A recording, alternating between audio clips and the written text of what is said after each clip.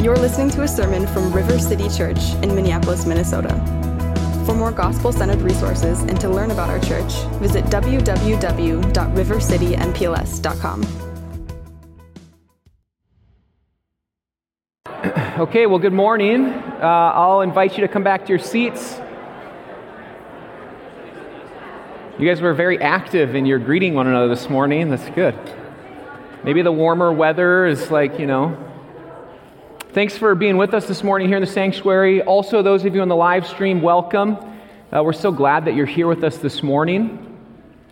My name's Jeremy Edelman. I'm the senior pastor here at River City Church, and I want to welcome you here. Whether you're a guest with us this morning or you've been part of the church for many years, we're glad that you're with us, and we're thankful that you're here. Now, if you have been with us, you know that each week when I preach, I begin with our mission statement, and many of you can probably say it with me, and I'm actually going to ask you to do that. So I keep saying every week, I'm hoping it's kind of getting filtered into your minds, and so we'll begin with our mission statement, reminding ourselves who we are and why we exist.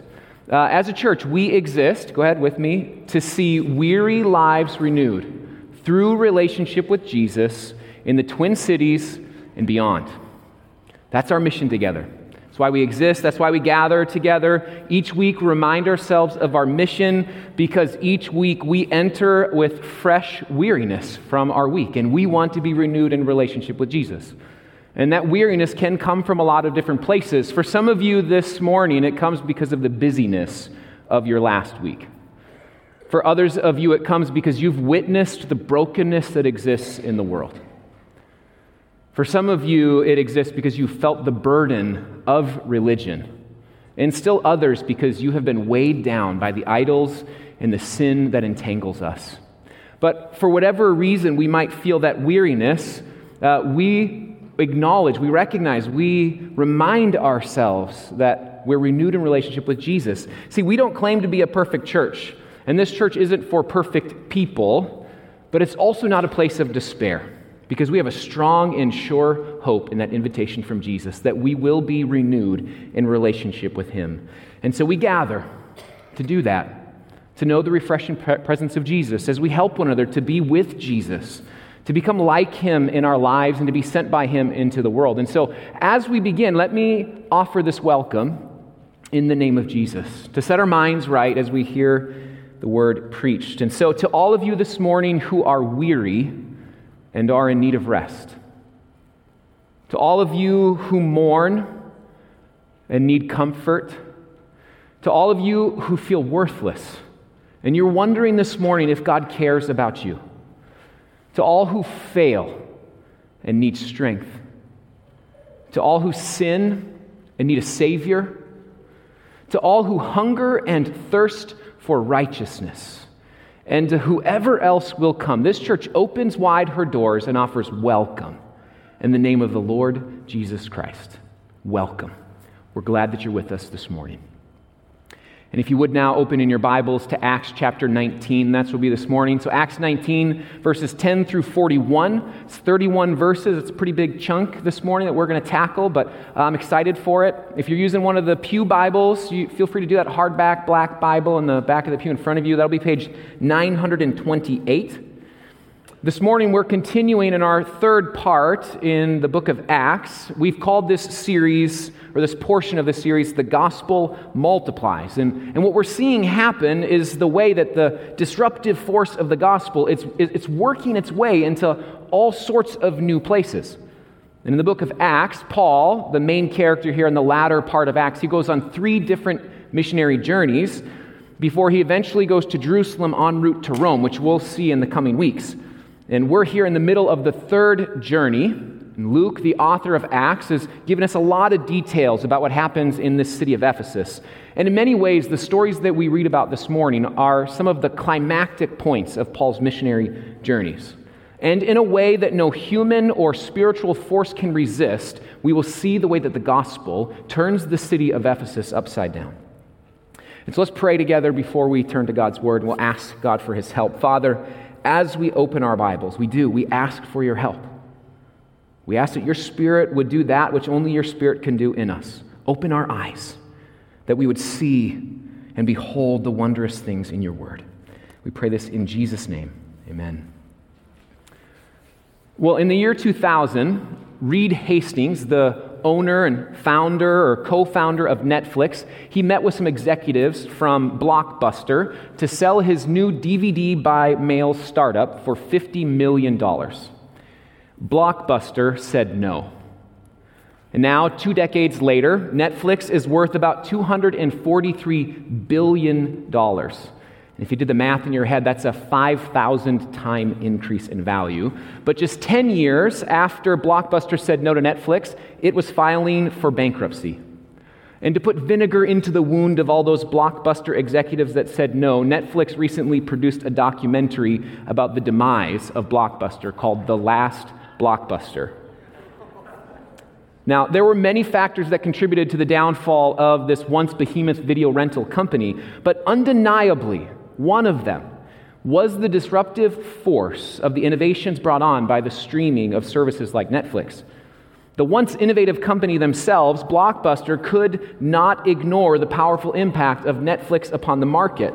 And as much as Blockbuster may have wanted to deny the growing impact of Netflix, by the time they realized how disruptive it would be, they were already getting left behind.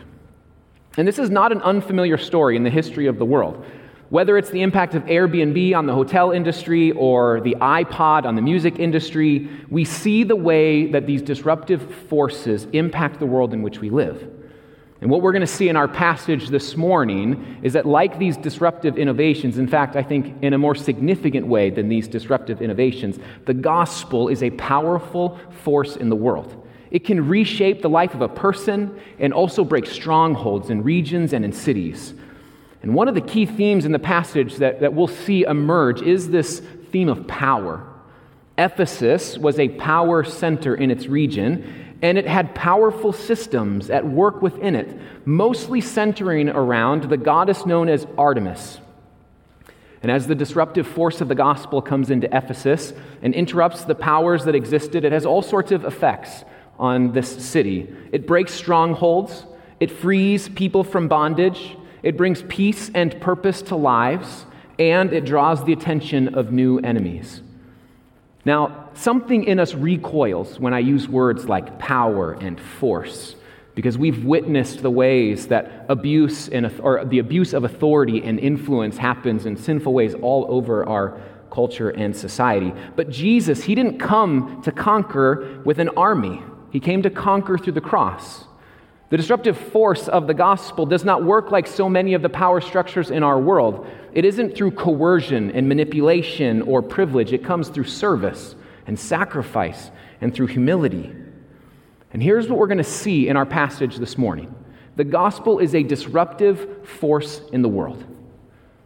And this is the invitation for all of us. When Jesus disrupts the things that you hold dear, repentance and faith is the only proper response to seeing Jesus as a superior treasure in your life. When Jesus disrupts the things that you hold dear, repentance and faith is the only proper response. The disruptive force of the gospel, it has all sorts of effects on the world. It will change your life. And as it changes more and more people's lives, it will break strongholds in a city and will change the society in which we live. And so if you came in here today and you want to know the sort of peace and purpose that comes through faith in Jesus, it will almost certainly mean a disruption to something about the way that you are currently living. And you can respond in one of two ways. You can repent and have faith in Jesus, or you can resist. And we will see both in our passage this morning. Both responses take place. We're invited to ask ourselves, which one will we choose? Today, we are all being invited to repent and to become an agent of gospel disruption in the world. So let's jump in the passage. We're going to begin in verse 10, again, page 928 in those Pew Bibles. There are really two main episodes or scenes in our passage, and we'll take them one at a time. So first, episode 1 within our passage, Jesus is a superior treasure.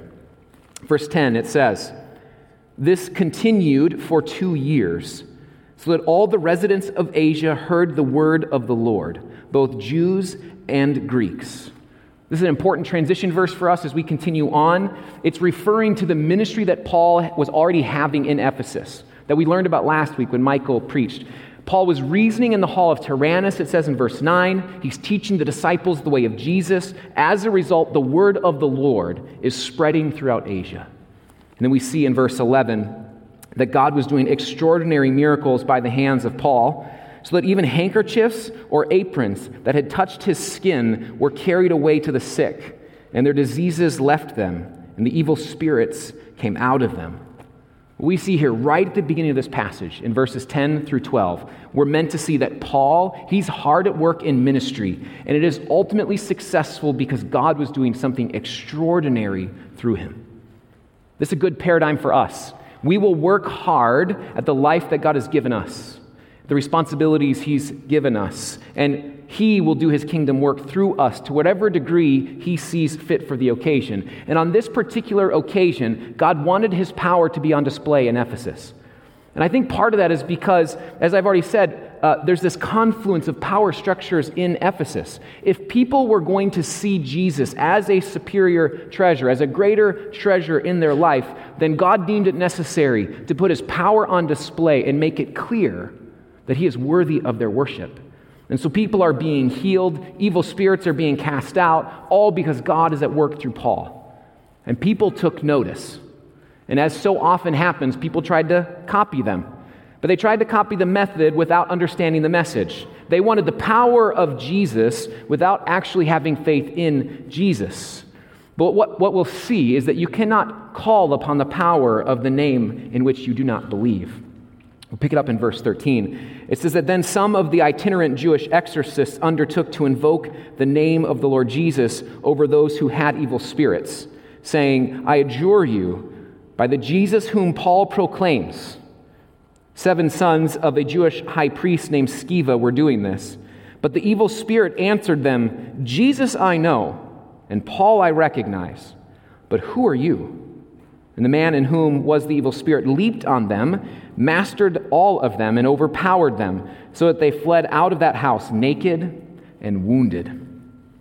Whenever I read this story about the 7 sons of Sceva, and the evil spirit looks at the sons, and he answers back, Jesus I know, and Paul I recognize, but who are you?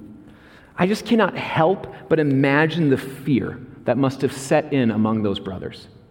Here they are, face to face with this evil spirit that clearly does not respect them. The evil spirit respects Jesus. He even knows Paul's name. But who are these fools who are trying to invoke the name of Jesus in whom they do not believe? And the man in whom the evil spirit was mastered all 7 brothers and sent them out of the house naked.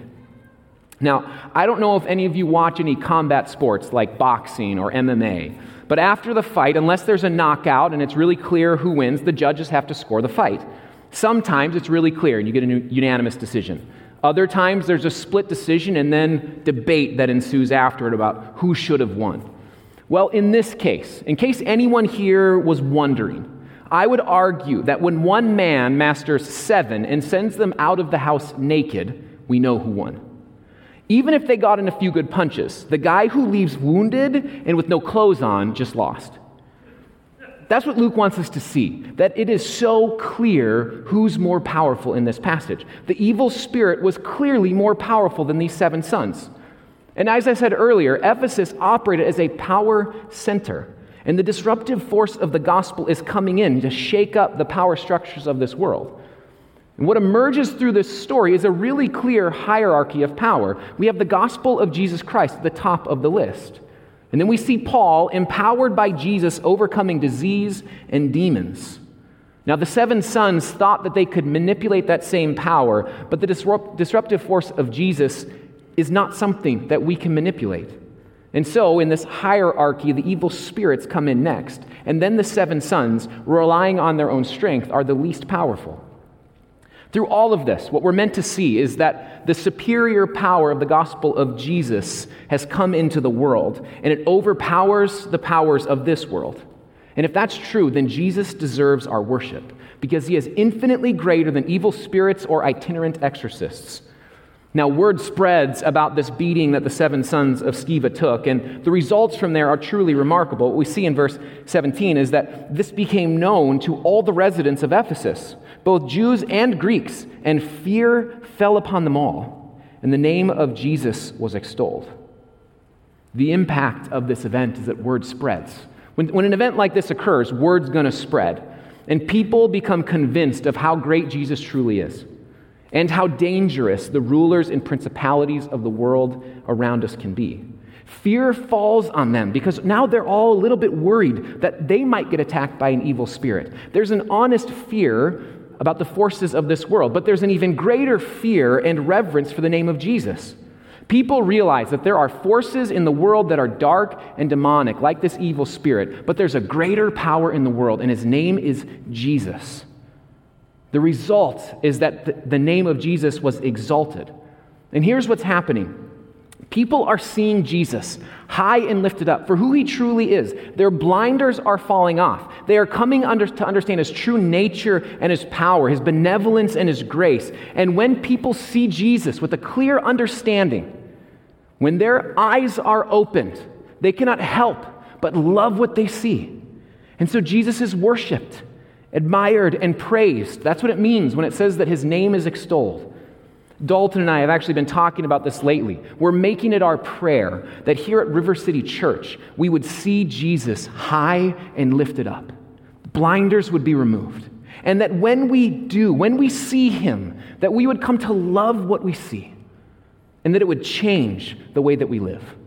That's what we see happen here in Ephesus. Verse 18. It says that also many of those who were now believers came, confessing and divulging their practices. And a number of those who had practiced magic arts brought their books together and burned them in the sight of all. And they counted the value of them and found it came to 50,000 pieces of silver. The result of this awakening that's happening in Ephesus is that believers come forward. They confess their sins. They bring their practices into the light. Some of them are new believers. Others have been following Jesus for some time, but maybe we're still dabbling in practices that were contrary to their faith. And together they confess these idols and sins, and then they have a bonfire with their magic books. And we read that the value of these books is 50,000 pieces of silver, which some estimate today would be about $6 million. They had come to see that their practices of magic and demonic influence, when compared with Jesus, they were foolish things to give their allegiance to. They saw Jesus high and lifted up, and in their love of their Savior, they repented of their former ways and became fully devoted to Jesus. And so it says in verse 20, the word of the Lord continued to increase and prevail mightily. What an incredible first scene we have in our passage today. Verses 10 and 20 kind of bookend this story in which the word of God spreads throughout Asia and it prevails mightily. I think here's what we're meant to see. Here's maybe some application from this first story. First, the message of the gospel of Jesus Christ is the most disruptive force in the history of the world.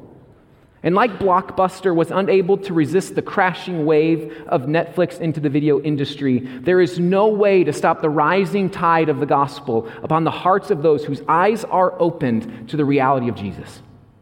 And so I want to ask you a question this morning. Is God doing that in your heart right now? Has the tide of the gospel been rising in your heart? Are your eyes being opened to the goodness of Jesus?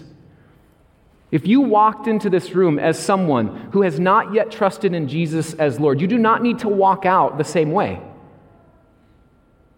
And this is the good news of the gospel that Paul is preaching. You don't save yourself any more than the sons of Sceva could withstand the evil spirit. The difference between Paul and the sons of Sceva is not that Paul had authority. The difference is that Paul had faith in Jesus, and Jesus has authority.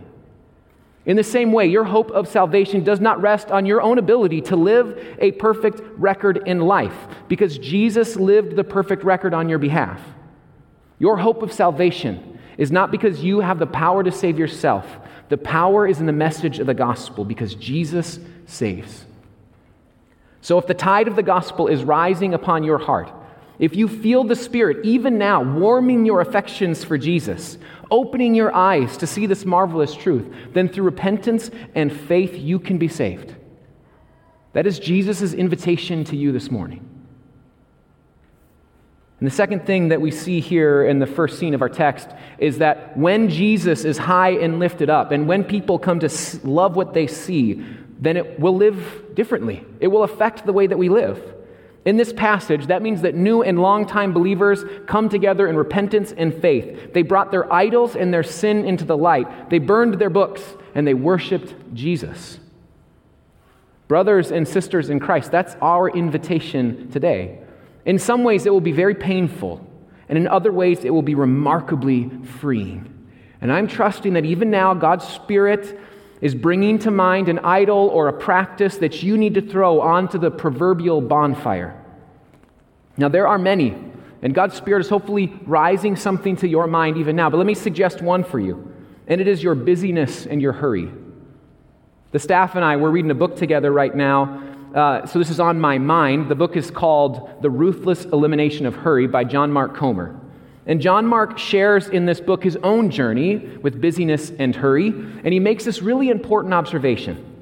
When we live a life of hurry, we usually don't have time to be present with God and with the people around us. Busyness and hurry become idols that demand our allegiance, just like the magic of Artemis required the allegiance of these first century Ephesians. And at some point, we begin to realize that hurry is not just a way of living, but it is actually competing with our worship of Jesus. At one point in the book, John Mark, he references this recent study from the Harvard Business Review, which observed that leisure used to be a sign of wealth in America, but now busyness has become a status symbol. And Harvard Business Review saw that you could actually observe this in the shift of marketing among luxury brands. They now show wealthy people in boardrooms instead of relaxing at beaches. They show wealthy people getting late-night drinks at trendy clubs instead of sitting by the pool. Now, I'm not sure how much convincing you need to see that we are too busy, hurried, and distracted as a people, that it's undermining relationships and happiness, that it's ruining souls. Busyness and hurry are idols, and they are stealing from our worship of Jesus. Like the Ephesians, my invitation to you is to repent of the idol, to look to Jesus, to see that he is a greater treasure. And if you find yourself on the merry-go-round of a distracted life, if you are already right now making plans for what you need to get to at the grocery store after church today, thinking about what tasks you need to get done this week, making a note of what events you need to cancel because you have too much going on, all the while this week spending too much time on your phone and not getting enough sleep. But then you wonder why it is difficult to be present with the Lord and with the people in your life. Now let me just note, this is true for the vast majority of people in our city. If you wake up and find yourself on this merry-go-round of busyness and hurry, do you know what? No one is making you stay on. You can slow down. You can get off the merry-go-round. And this is what's so subversive about the way of Jesus. Sometimes his disruptive force in the world is most clearly seen when his people simply stop believing the lie that we need to be like the rest of the world. You don't. You can repent of your hurried life. You can put your planner on the burn pile and take a step toward a more simple and worshipful life. Now, for you, it may not be a hurried life that God's Spirit is calling you to repent of this morning, right? That's just one suggestion. Maybe for you, it's your pride, or it's an addiction, or it's your struggle with anger. Whatever it is, when you see Jesus as the superior treasure that he is, the only appropriate response is to repent of your competing idols and to renew your faith in Jesus. Now, let's take a look at episode 2. And what we'll see is that this sort of movement, it generates resistance. When the disruptive force of Jesus begins to impact people, and when enough people choose the way of Jesus over the way of the world, it will have an impact on our society. And not everyone is going to like the results. So here's the deal. When Jesus starts to disrupt that thing that you hold dear, there's really only two responses. Repentance, like we saw in the first scene, or resistance, which is what we're about to see. So let's pick up the story again. Verses 21 and 22, they give us some travel information that foreshadows the rest of the book of Acts. And so just for the sake of time, we're going to jump past that to verse 23. It says that about that time, there arose no little disturbance concerning the way. For a man named Demetrius, a silversmith, who made silver shrines of Artemis, brought no little business to the craftsmen.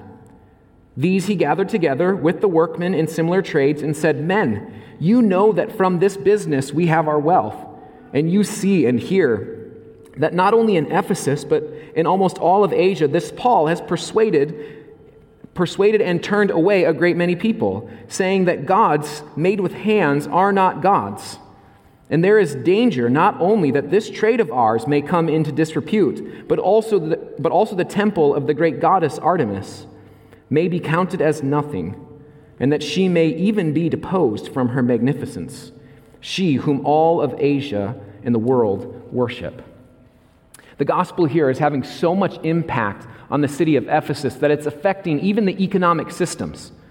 Ephesus was known for its temple to Artemis. The temple here is very large. It received a lot of money. It loaned out money. It almost functioned like a bank. It had become this economic engine for its city and the region. Tradesmen then created small idols in the form of Artemis, and they made a profit by selling all those idols. And Paul must have used a similar argument to the one that he uses in Ephesus, which you can go back and read that later if you want. But he explains how foolish it is to worship a God made from human hands. And when you really start to think about it, you understand truly how foolish that is for us to worship gods that we create ourselves. Demetrius, though, he's seeing all of this take place. He begins to see that it's going to have an impact on his business. He gets others riled up along with him. And they cite two primary motivations for opposing Paul and the message of the gospel. The first is because it will impact their income. They're going to lose money if Paul gains too much influence. Never mind if Jesus actually is the superior treasurer. They don't want their income to be interrupted. The second is that it will impact their significance. Ephesus was known for its temple, and if Artemis is considered as nothing, she will lose her magnificence and all of Ephesus along with her. And what we see here in Ephesus, which we also see throughout the history of the world, is that strongholds can form around a city or a region. There are many powers here that colluded to keep Artemis and the idol trade alive. Spiritual forces that wanted to keep people oppressed under the lie of this false god.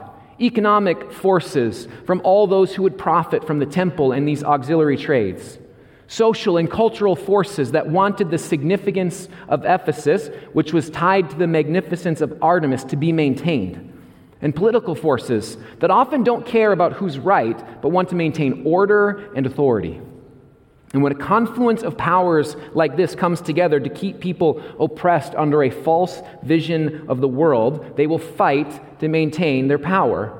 And you can imagine how these strongholds will form, even still today, around things like I was just talking about, busyness and hurry, for example.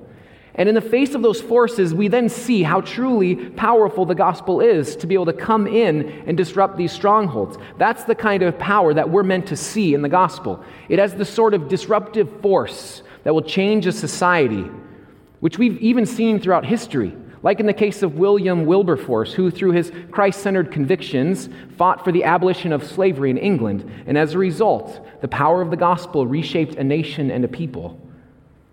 But when you upset the currently established powers in the world, there's going to be resistance. We can expect that. We see it here. When the tradesmen heard the warning from Demetrius about the disruption that the gospel was causing, we see what happens in verse 28. They were enraged and were crying out, "Great is Artemis of the Ephesians."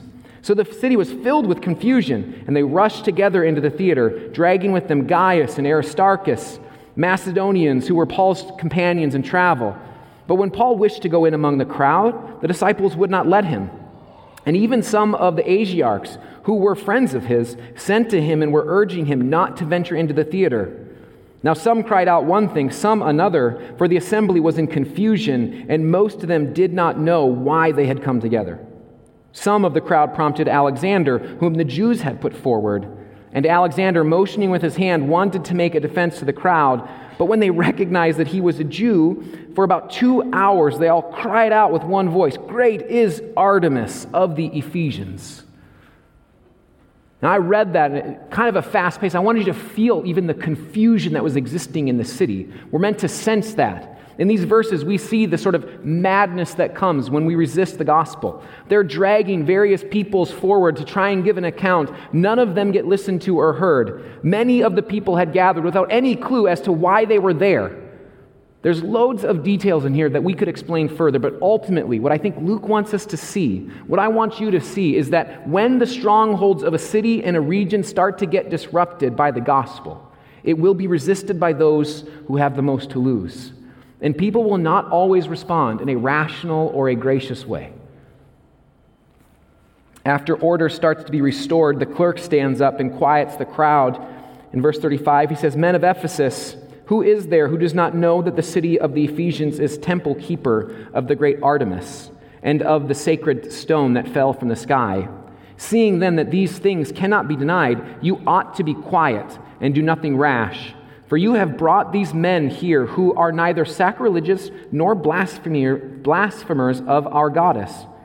If therefore Demetrius and the craftsmen with him have a complaint against anyone, the courts are open, and there are proconsuls. Let them bring charges against one another.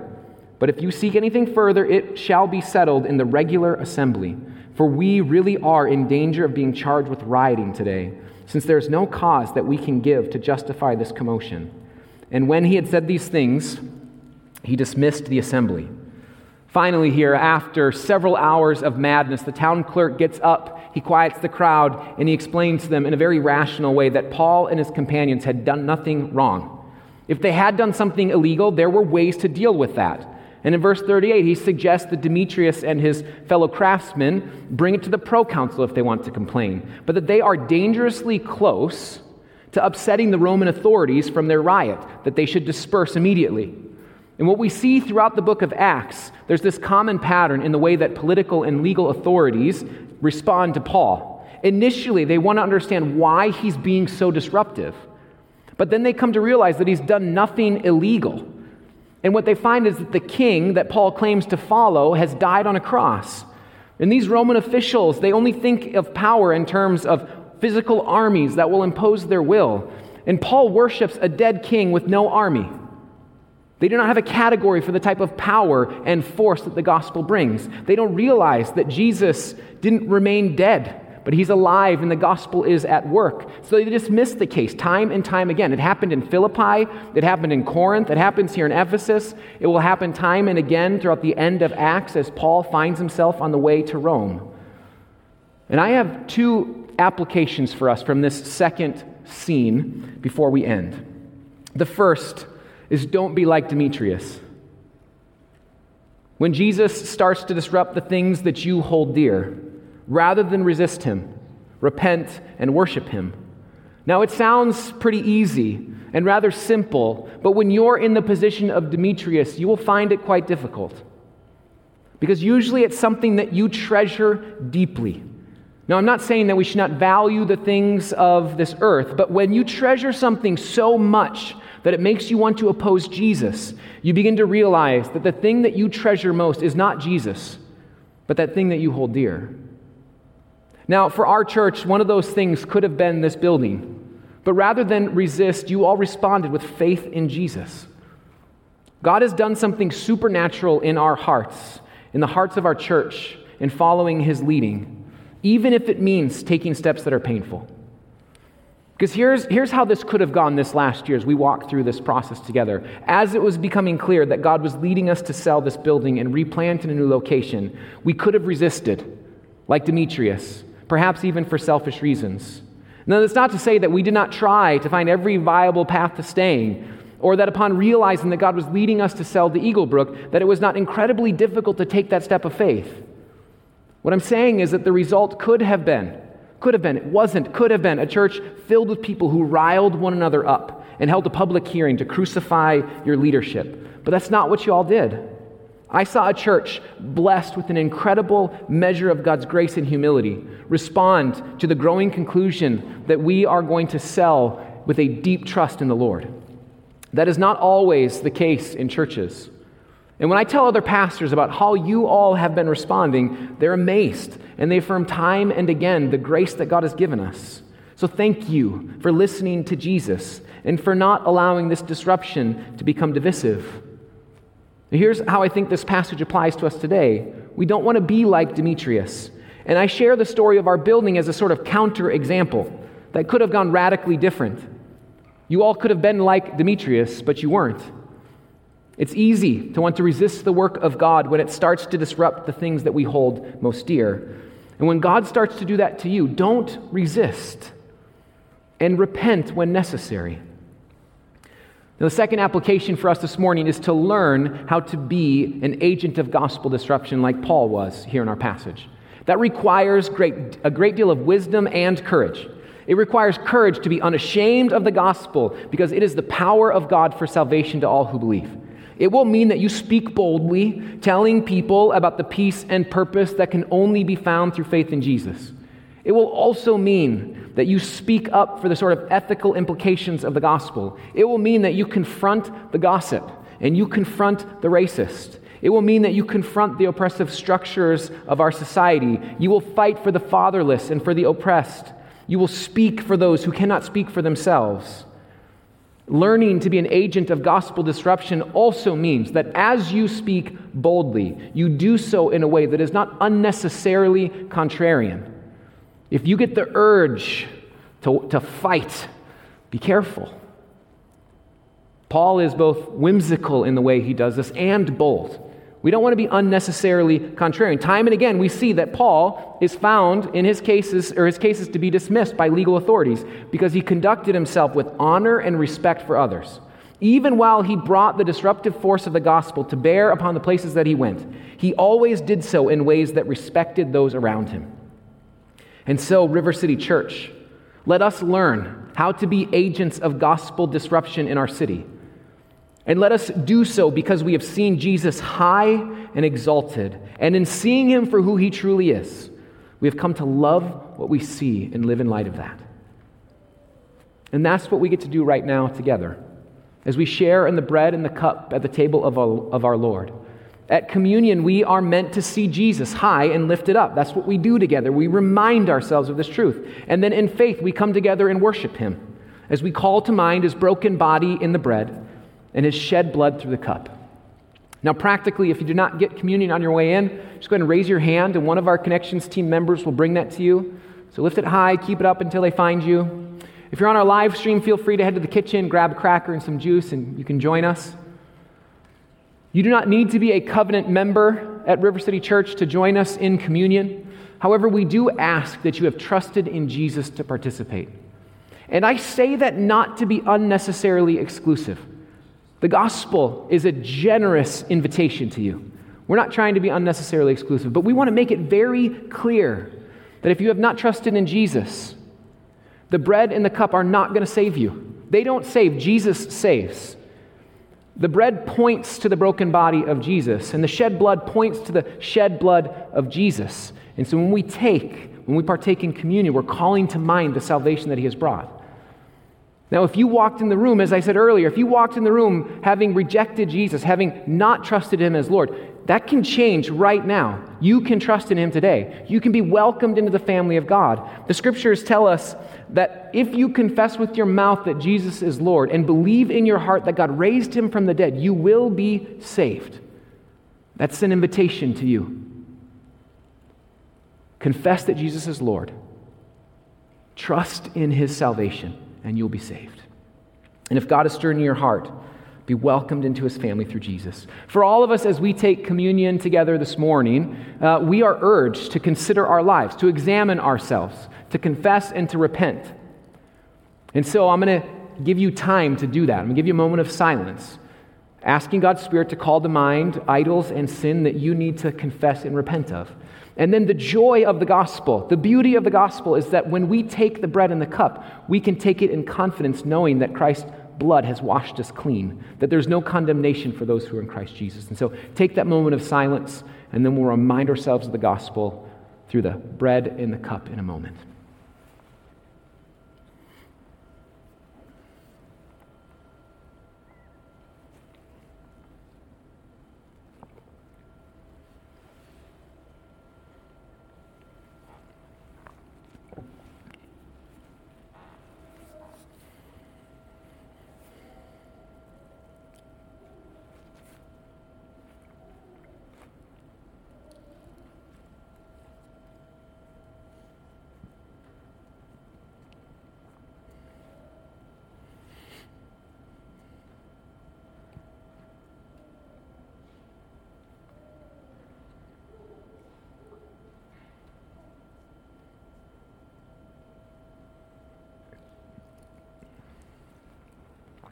And now as we take communion, receive the good news of the gospel preached over you as we remember the hope that we have in Christ. The scriptures tell us that in the night when Jesus was betrayed, he took bread. And when he had given thanks, he broke it. And he said, "This is my body, which is for you. Do this in remembrance of me. As you eat this bread, remember Christ's body broken for you."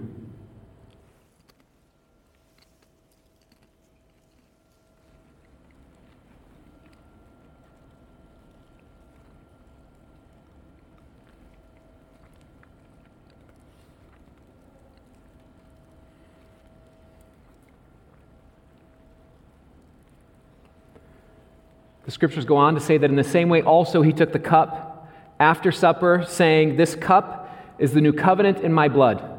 Do this as often as you drink it in remembrance of me. As you drink this cup, remember Christ's blood shed for you."